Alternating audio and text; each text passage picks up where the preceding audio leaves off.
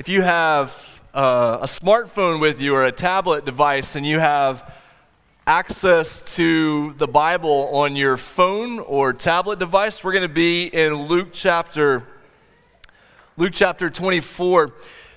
So normally during the sermon time here at Emmaus on a Sunday morning, we would be in a series of messages going through a particular book of the Bible or a section of the book of the Bible. But for the past few weeks during the month of May, we've been playing off the month of May and the name of our church, Emmaus, and looking at passages that are foundational for who we are as a church. What does it mean to be a Christian church? What does it mean to be a church here in this location, this group of people that God has called together as a church? These passages of Scripture, and if you got a bulletin as you came in, and if you turn that bulletin or that program over to the back, if you've missed one of these weeks during the month of May, you can see the weeks and the passages that we've looked at each time.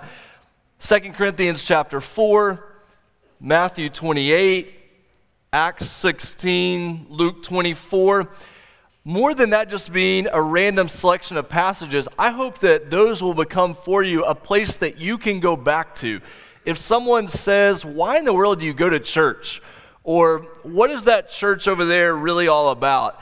And you think, I don't really know how to give a particularly good answer to that question, or you personally just need a place to go back to, take those passages and say, I want to be able to know where those are. Just keep a copy of the bulletin with you. Our bulletin stays available on our website. You can look at those. But don't just feel like we're randomly picking out a series of verses here. We want to say that these are a gift to you. These are foundational for us, and we want to be able to go back there. This morning, as we look at Luke chapter 24 here in a few minutes, we're not going to read the full section together before we start. We're just going to work through it a piece at a time during the sermon. But I think one of the greatest gifts we have here is the name of our church family, that we are called Emmaus. Now, if you're visiting with us, this isn't where you normally attend church, don't go home and say the pastor said that the name of our church was bad if you are part of a different church. I just mean the fact that I love the fact that this church family is called Emmaus because the story of Emmaus, the story of Luke 24, is such an incredible picture in Scripture of how Jesus works, of how God works among His people. And so I want us to be able to walk through that this morning. Before we get into that, I'd like us to pray together based on some of those songs that we sang and to prepare ourselves for this time looking at God's Word. So let's pray here as we move into this time of Bible study. Father, I pray that before we look at these passages in Scripture, God, that we would look at our own hearts and our own minds to think about, are we devoted to you? Are we coming into this time as a religious obligation, or do we come with hearts of faith, desiring to know you more, desiring to worship you? That we would come with a desire, a curiosity even. Just as the kids go off to another room sometimes to do Bible study, we love the curiosity that little kids show.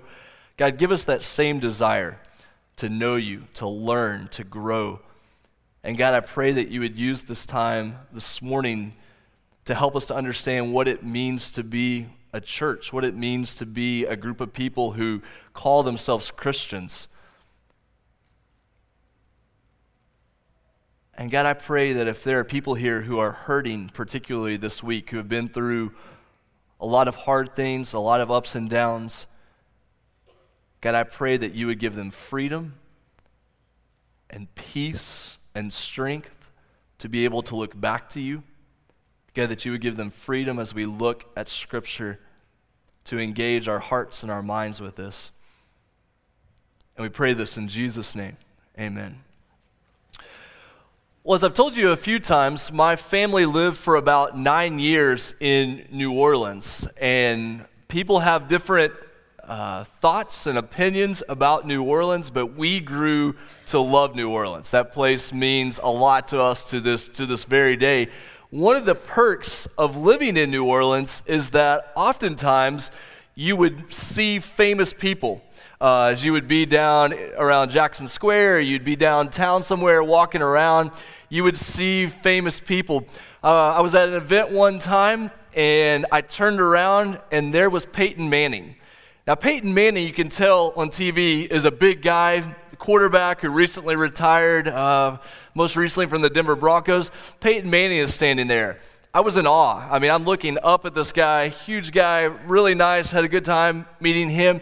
Another time, we were down in the French Quarter area, and it was right before the Super Bowl was played in New Orleans, and we hear everybody yelling and kind of moving toward a particular direction, and we look over, and there's Sharon Osbourne. Now, let me tell you something about me meeting Sharon Osbourne or seeing her just a few feet away. Number one, I would not have known that it was Sharon Osbourne had my wife not told me, hey, there's Sharon Osbourne. So that's the first thing. On my top 1,000 famous people that I would like to meet, Sharon Osbourne is about 997 on that list. So I was not particularly excited about this moment, but I looked over and I saw a famous person, but if I had not had my wife's help, I would not have been able to know who that person was. Here's the interesting thing about the Bible story this morning that we're going to look at. Two guys are walking down the road, and they meet the most famous person in the history of the world, but they don't recognize him when they originally meet him. They have to go through this process. And I want you to see in Luke chapter 24 what it looks like for these people to meet and recognize and then have an encounter with Jesus Christ. Luke chapter 24, the first 12 verses talk about the resurrection of Jesus. So we're at the point in the story in the Bible where Jesus has died on the cross. He is resurrected, he has come back to life, and he is appearing to his followers. And so we're at a point in the story where that's happening. Verse 13 is where we're going to start reading this morning. It says in verse 13, that very day, two of them were going to a village named Emmaus, about 7 miles from Jerusalem. Okay, there's a couple of things going on here. The first is, just to get our bearings, and because you know I love to use the laser pointer, I have an extremely simple map to show you. There's not very many cities that are shown on this particular map. It's about the most simple map that you could imagine. Right here in the middle of the screen, if it's hard to see, this is Jerusalem. You have the Dead Sea. This body of water is the Mediterranean. If you're looking over here, west is Mediterranean. There's the famous Dead Sea. Jerusalem is right in the middle. That line, that red line that heads back to the northwest, there's a little bit of controversy about exactly where Emmaus is when we're talking about, but I want you to get a feel that you've got Jerusalem, Bethlehem there, and then Emmaus is just a touch back to the west-northwest at this point. It says in this particular translation, it's about 7 miles away, depending on exactly where we locate it. Here's what you need to get from this part of the story from the very beginning. These guys at this point, these disciples, they're moving away from Jerusalem, back toward Emmaus. They may have been staying in Emmaus because during Passover things could get very crowded, and so they may have been staying in Emmaus. They may have known someone there. They may have even been from there. But the point is they're no longer in Jerusalem. They're drifting away. They're moving away from Jerusalem. The picture that Luke is giving us here is they are moving away from the place that was supposed to be their point of victory, their point of life, their point of celebration. Everything that was supposed to be good about this story was going to be there in Jerusalem. And going to Emmaus is not just a random trip. It represents that they've given up hope at this point. This was no longer going to be their answer. They are in despair. We're going to find out later. It just describes them as they were sad. But this is a storytelling way of saying that they have drifted away from Jerusalem. They have drifted away from their point of hope. Down in verse 14, it says, as they were going, they were talking with each other about all these things that had happened. They're trying to process. They're trying to say, we thought X was going to be our answer. It's not what's going to happen. We can't get our help here. We've got to go somewhere else. Oftentimes you'll find in life that when people need hope and need help the most, they end up drifting away from that place. They end up leaving that place. This happens so many times in pastoral ministry. A person gets to the point they most need help in life, and they say, life's just too hard. I'm too messed up. I can't go to church at a time like this. I just can't be around those people. What happens is at the point you most needed that hope, you most needed that help, you end up drifting away from it. That's what happens with these disciples right here. So you get down to verse 15. Verse 15, it says, while they were talking and discussing together, Jesus himself drew near and went with them. This is good news. This is the same thing we saw in Matthew 28. When we have doubts, when we have questions, when everything's falling apart for us, that is the time that Jesus is most likely to show up. We don't have to get everything together. We don't have to have every question answered. We don't have to be this perfect religious person. Jesus most often shows up at these times that things are falling apart for us. And that exact thing happens again here in Luke chapter 24. So Jesus shows up, and then you get verse 16. And verse 16 is a head scratcher. It says, but their eyes were kept from recognizing him. Okay, so what's happening here? I didn't recognize Sharon Osbourne in New Orleans because, frankly, I could care less about Sharon Osbourne. I know that's harsh, but just to make the point, I wasn't out looking for Sharon Osbourne. That didn't mean anything to me. These disciples, it seems, have some knowledge of Jesus. We don't know how close they were to Jesus during his life and his ministry, but they seem to have hoped to meet Jesus in Jerusalem, hoped that he was going to be the answer. But it says here they were kept from recognizing him. Why? Why could they not recognize him? It could have simply been that after his resurrection, he looked different in some way. I don't have any way I can describe that. I don't even know that that's exactly what this particular verse is saying. In fact, I'm going to give you another option. It could be, though, he just looked different. I think I could recognize Jesus if I saw him because his picture was in my grandmother's church. He had brown hair, kind of wavy, and he carried a lamb. And so if Jesus carried a lamb and he had brown wavy hair, I think I could recognize him. For some reason, though, they couldn't recognize him here. What's going on? There's a few different things. I'm going to give you some Bible verses. We can't look at every one of them in detail just because of time, but if you'd like to make some notes or jot down something in your phone, let me give you some places you can look at, and then we're going to look at one in particular. 2 Corinthians chapter 5, verse 16. 2 Corinthians 5:16 is a verse where Paul is talking about and these particular ones aren't going to be up on the screen. These are the ones we don't have time to look at in depth. But 2 Corinthians 5:16, Paul says, we come to a point where we no longer regard Jesus according to the flesh. That means it's not that we don't care about Jesus' life. It just means we come to know Jesus in a different way. We see more about him. We're going to talk about that. Here's another verse you can look at. 2 Corinthians chapter 4, verse 4. 2 Corinthians chapter 4, verse 4, and that verse, Paul talks about those who don't believe in Jesus as Lord, as Christ, that in some way their minds have been darkened, their eyes have been covered in such a way they're not able to see who Jesus is as the resurrected Lord. 2 Corinthians 4:4 is a hard verse, but it's one that seems to play into the story. Another one is Mark chapter 8.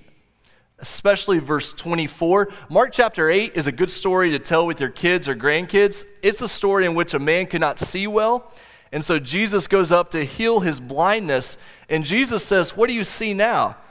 And he says, well, I see people, but they look like trees. He's not able to see completely, and so then Jesus completes the healing, and the man's able to see perfectly. What that story tells us in Mark chapter 8 is oftentimes in our life, we don't see everything clearly the first time. It's usually a process. It's usually this period of time. Many of you, the first time you read the Bible, the first time you heard about Jesus, the first time you heard the story of the gospel, it didn't happen that at that moment immediately the light bulb went on. Now that may have been the case for you, but oftentimes it's over a period of time that we hear about Christ, that we read Scripture, that we begin to understand. We don't always understand everything perfectly the first time. What that tells us is we need to be humble and patient with one another, that not everybody learns and not everybody grows in the same way. So that's a possibility. Here's another verse, and this is the verse I want you to see. This is Luke chapter 18, verse 32.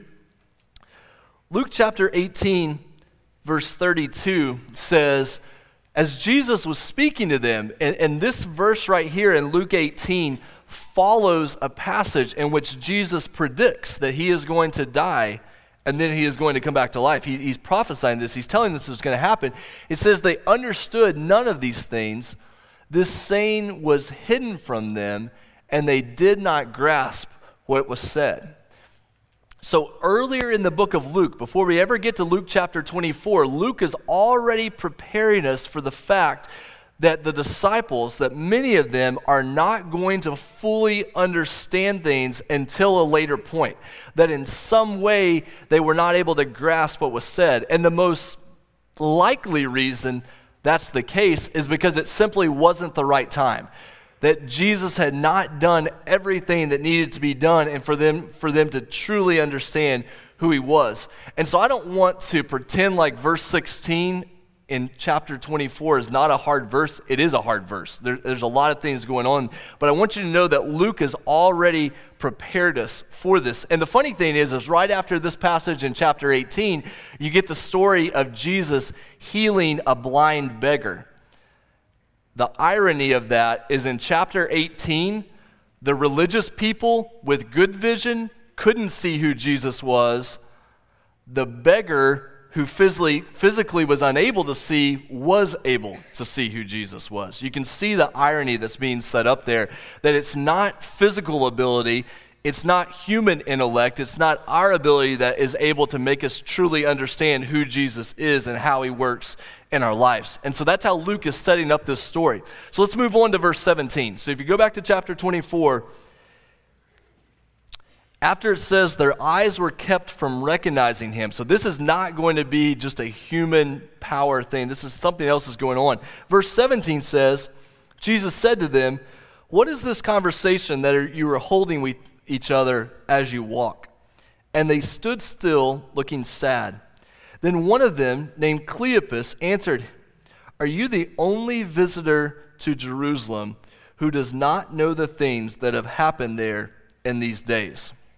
Well, obviously Luke is using something called irony in his storytelling at this point, because Jesus knows a thing or two about what happened in Jerusalem during those days. He was the one experiencing the pain. He was the one going through this. Irony is something that storytellers will use because it creates a point of connection with their audience. And more than that, it creates a point of humility with their audience. We're forced to say, you know what? If I was in their shoes, I might have said the same dumb thing. They're in a position here where they're not able to truly understand what Jesus is up to. Then it says in verse 19, Jesus said to them, "What things?" Now, you know from the rest of the Gospels, Jesus loves to answer questions with questions. This is his MO when it comes to interacting with people. This is how he does it. He answers questions with questions. He wants to see what they're thinking about. What things? And it says next, in verse after that, it says, they said to him, "Concerning Jesus of Nazareth, a man who was a prophet, mighty in deed and word, before God and all the people." So don't miss their response here. Their response is accurate. It's a good portrayal of who Jesus was, what his ministry had been about, what his life had been about. But notice what their response lacks. It lacks any reference to, "and he told us he was going to die and rise again." In their mind, at this point, Jesus is still a good prophet. Jesus is still a good teacher. Jesus is a good man. But that was really all that they were getting to at this point. So you can see what Luke is doing, how they've not yet made it to the point that he is the resurrected Lord. They're saying something that is true. They're saying something that is right, but they don't have the full picture. They're not seeing everything that's going on. It goes on after that, and it says how our chief priests and rulers delivered him up to be condemned to death and crucified him. Verse 21. There's a word in verse 21 that you need to underline or highlight. Verse 21 says, "We had hoped that he was the one to redeem Israel. Yes, and besides all this, it is now the third day since these things happened." Now, there's a good amount of controversy going on here, but that word "hoped" up there, I know it's a little bit tough to see, but the word in blue up there, the word "hoped" is tied in with this idea that the people of Israel had a hope for a Messiah, for someone who would come and rescue them. Now, oftentimes, and I want to be careful and being accurate as possible with this, but oftentimes the hope for the Messiah revolved around a political figure or a military figure, often with some sort of healing or teaching power. That doesn't completely encompass everything about the messianic hope, but it did get this idea that the people looked for someone, they hoped for someone, often in the lineage of King David, who would come and rescue and redeem Israel. And these guys, these disciples, they were sure that Jesus was the one. They hoped with everything in them that he would be the one who would redeem Israel. Jesus wasn't the only Messiah figure to show up during this time. 86, so the year 6 AD, you have a guy named Judas who comes along, and some people find him to be the Messiah. You get into the 50s AD, and Josephus, one of the historian writers from this time, he tells us about an Egyptian who some people saw as the Messiah. There were different ideas of a Messiah figure coming along, but Jesus seemed like the good candidate. They were sure that he was going to be the Messiah, but now it's been 3 days, and all they got was a dead prophet and a dead teacher. So what happens next? It says in verse 22, "Moreover, some women of our company amazed us. They were at the tomb early in the morning." Okay, here's where the story goes sideways, because you find an example of guys who failed to listen to the women, and it didn't go well for them. And so there's kind of an underlying life lesson going on in this section. But they are at the tomb early in the morning, verse 23, "And when they did not find his body, they came back saying that they had even seen a vision of angels who said that he was alive." Okay, really quickly there, that last phrase in that verse, "who said that he was alive," if you take this entire story in Luke 24 and you create a diagram with it, and I'm not going to subject you to this even though I really wanted to, but if you create a diagram with the story in Luke 24, the final phrase in verse 23 is the center of the structure of the story. In other words, everything about this story going on in Luke 24 about these people headed to Emmaus, the center of that story is "who said he was alive." In other words, this is the piece of the story. If you don't get it, you miss the whole thing. But if you do get it, everything about Jesus makes sense. And this is the one part that the women had gotten and these two disciples had not gotten. They had missed that this was the very center of the story. Verse 24, "Some of those who were with us went to the tomb and found it just as the women had said," and the women all together say, "No kidding, we told you it was that," who found it just as the women had said, "but him they did not see." Verse 25, Jesus responds to them. He says to them, "O foolish ones," not degrading them, but just pointing out the idea that they've missed the obvious here. "O foolish ones, and slow of heart to believe all that the prophets have spoken. Was it not necessary that the Christ should suffer these things and enter into glory?" The thing that they had missed was that suffering and death was never meant to be the end of the Messiah. They struggled so much with the idea that a Messiah figure would suffer and die, and that would be necessary, a necessary part of the plan. Jesus looked like such a good candidate, and seemingly it had all been screwed up by the fact that he had died. And Jesus says it was necessary that I should suffer, and then would come glory. What you find is when these disciples encounter the resurrected Jesus, what they find is hope in the midst of despair. Their whole life at this point is made up of sadness, despair. They're leaving Jerusalem. They've given up. There's nowhere to turn. And Jesus says, but you forgot to look to me. You forgot what I told you. You forgot that even the prophets had pointed to this, that the Messiah was not going to come in one swath of complete victory. It was going to be this journey that was going to include suffering, death, and then glory. Then the victory. The victory would not come in spite of death. It would come through death, leading to resurrection. Anytime you find yourself in a point of despair, in a point of giving up, in a point of sadness, the resurrected Jesus always infuses hope into that situation. When they encounter Jesus, they find hope in the midst of despair. The second thing they find, and this is following along on the notes on the back, they find clarity in the midst of confusion. So they find hope in the midst of despair, and then Jesus always gives clarity in the midst of confusion. Look at the next verse. Verse 27 is where we're at this point. So after Jesus responds to them, it says in verse 27, and beginning with Moses and all the prophets, he interpreted to them in all the scriptures the things concerning himself.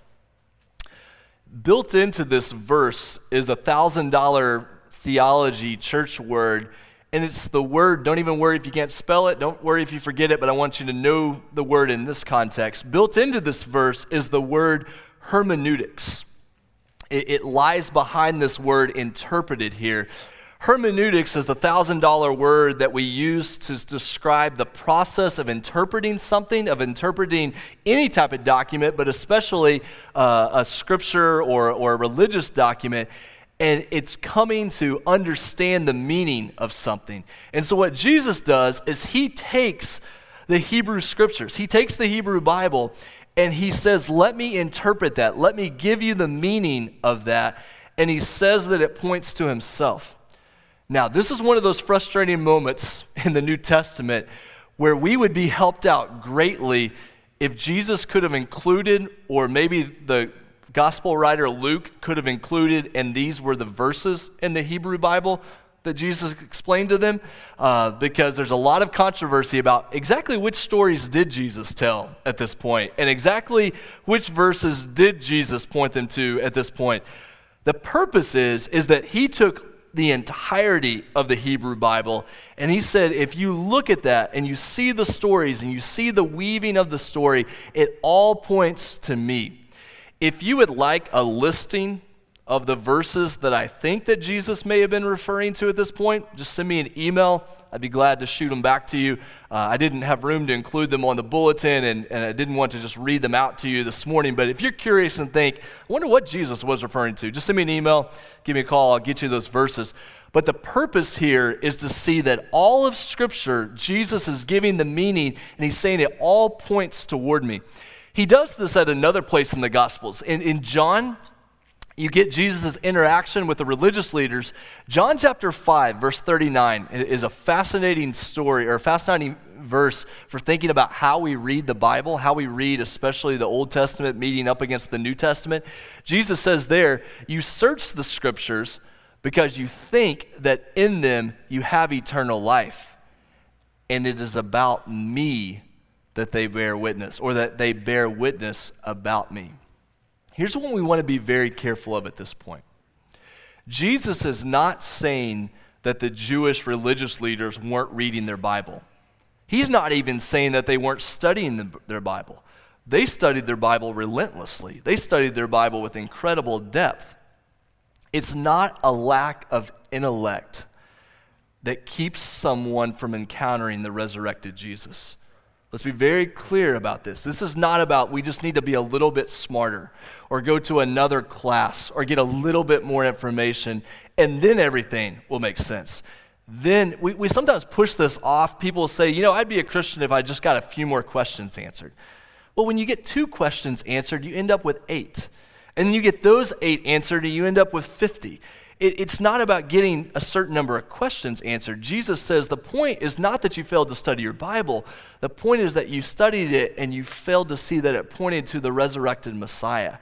And I am he, and I am here with you saying, I am the resurrection and the life. That's where the train has gone off the tracks. So go back here to verse 28. After he does this, he says they drew near to the village to which they were going. He acted as if he were going farther, but they urged him strongly, saying, "Stay with us, for it is toward evening, and the day is now far spent." Hospitality is everything in this culture. They're not going to let Jesus just go on. He knows that. Hospitality is key. Genesis chapter 18 and 19, you kind of get a picture of this hospitality happening. Hebrews chapter 13 talks about sometimes people have entertained angels and haven't even realized it. Hospitality, spending time with people, is key to this culture. So it says down there, "Stay with us, for it's toward evening, the day is now far spent." So he went in to stay with them. Then look at verse 30. Verse 30 is when finally things start to open up for these guys. Verse 30, when he was at table with them, he took the bread and blessed and broke it and gave it to them. What's going on here? It seems to be pointing to 2 things in verse 30. The first thing that it points back to is Luke 22, as Jesus shares the Passover supper with his disciples. You get a lot of similarity in the language there, but even more than that, I think that this verse here points back to the story of the feeding of the 5,000. Luke, let me get to the right passage. Luke chapter 9, verse 16, it says, "Taking the 5 loaves and the 2 fish, Jesus looked up to heaven and said a blessing over them. Then he broke the loaves and gave them to the disciples to set before the crowd."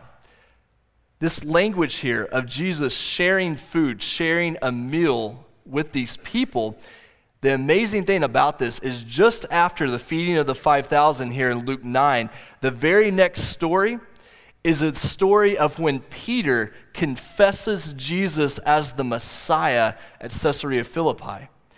So you have a feeding story, an eating story where Jesus shares food with his disciples, and the very next story is, and they finally recognized who he truly was. You fast forward to Luke 24, the road to Emmaus, Jesus shares a meal with these people, the very next thing, and they recognize who he is. Because remember, here's the amazing thing.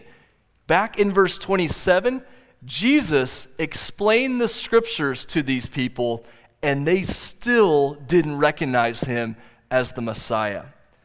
You might give your Sunday school teacher a hard time about not doing a very good job explaining the scriptures.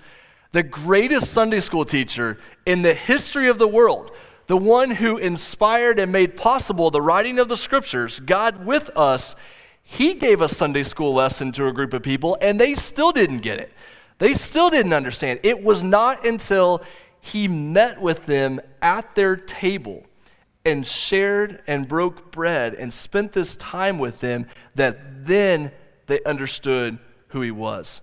We don't need people to encounter a Bible study. We want people, and we need people to encounter the resurrected Jesus. That's the difference maker. You said, so you just told me the Bible study is not important? No, not at all. It's incredibly important. It is a step along the road. It's a way of seeing who Jesus is, but it is not the life changer. It is not the difference maker. It's the encounter with Jesus Christ as he's with us and provides everything we need that then our lives are transformed.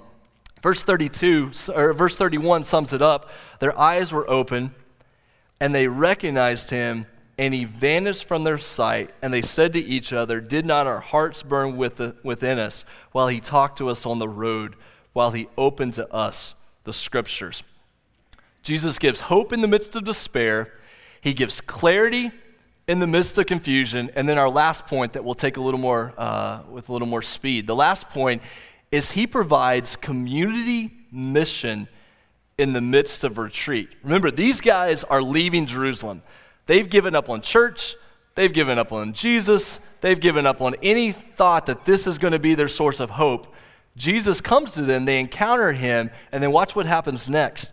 Verse 33, they rose that hour and returned to Jerusalem.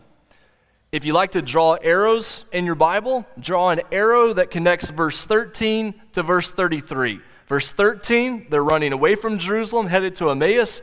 Verse 33, they've turned around and they're running back toward Jerusalem. They want to be connected with these disciples. They want to be on the same page. So they head back, and it says in verse 33, they found the 11 and those who were with them gathered together, saying, the Lord has risen indeed and has appeared to Simon. So Jesus is appearing to others at this place, appearing to Peter.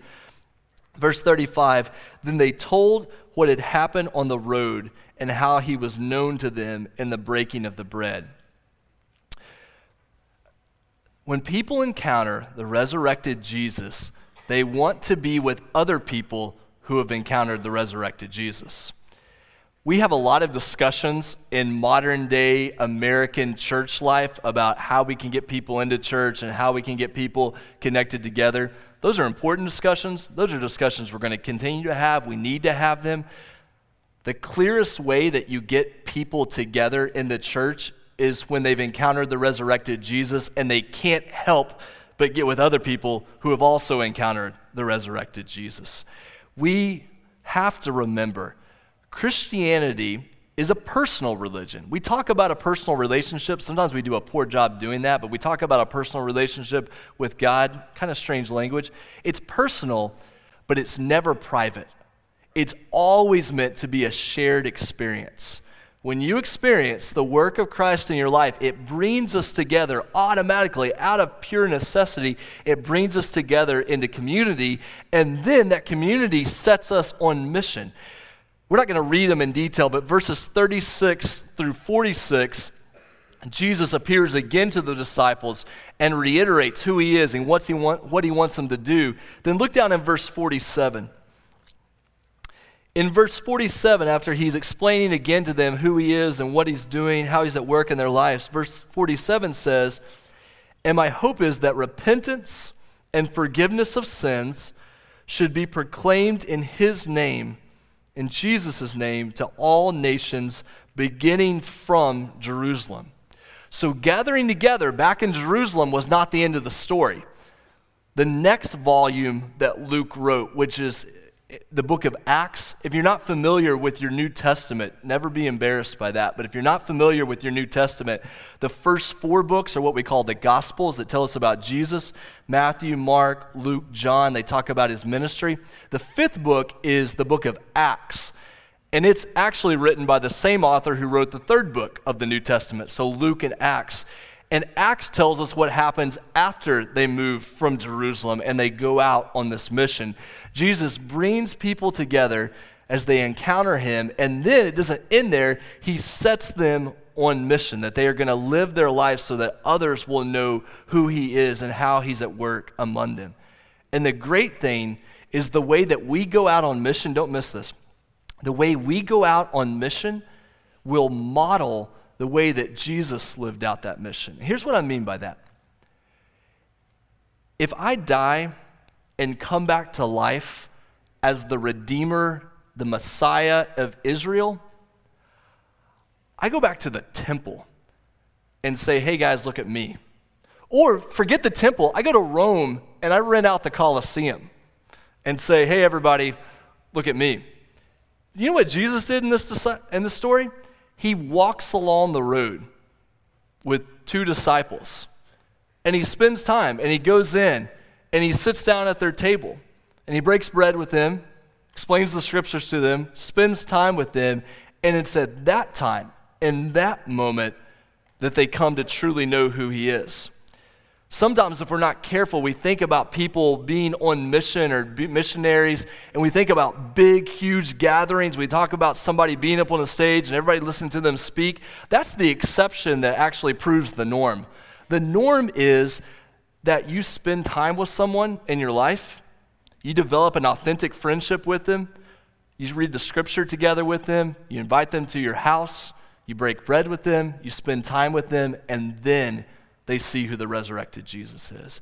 That God desires to work in our lives in such a way that other people will encounter this resurrected Jesus. What we find is that every great missions movement in the history of the world has started with a true spiritual revival. Because our passion for God's kingdom is often pretty low because our passion for the king is pretty low. When our passion for the king is high, our passion for the kingdom becomes high. And you don't need me to remind this of you, but I want to make sure that we're on the same page. Emmaus doesn't need a new strategy. I'm glad for new strategies. We're trying new strategies. Emmaus doesn't need a new building. I'm glad for this new building. It's a great gift. We want to use it as a good resource. Emmaus didn't need a new pastor, though I could not be more thankful to be the pastor of this church. What we need more than all of those things is a true, authentic encounter with the resurrected Jesus, because that brings hope, that brings clarity, that brings community, that brings mission. And if we look to anything else other than that to provide what we truly need, we're looking in the wrong place for the wrong reason. We are gathered together as a church because of who Jesus is and what he's done in the world and what he's done in our lives, and to him be the glory for that. Let's pray together as we get ready to sing a final song and wrap up our time. Here in just a minute, David's going to come up and lead us in a song. If during this time you need to use it as a time of reflection, don't miss that we need every one of us to look at our lives and say, have I ever encountered the resurrected Jesus? And it's okay if that language sounds mystical or super spiritual, or you're like, I'm really not into that particular thing. But still think about this. Who is Jesus? What was he up to in his life? What was he up to in his ministry? Was it really true that he rose again? Was it really true that people encountered him and still encounter him? And if it's true that at some point in your life, you know that you have seen clearly who Jesus is, my prayer is that the result of that would not be pride. It wouldn't be obligation. The result of that would be incredible humility. That you say, Lord, I will give everything I am for your mission, for your community, for your church, for your world. God, bring us together to be a people who are able to do that. It doesn't have to be in this building. It doesn't have to be at this location. But God, connect us together so that we would be a humble people who are passionate about you, passionate about your kingdom, living completely abandoned to who Christ is. We pray this in Jesus' name. Amen.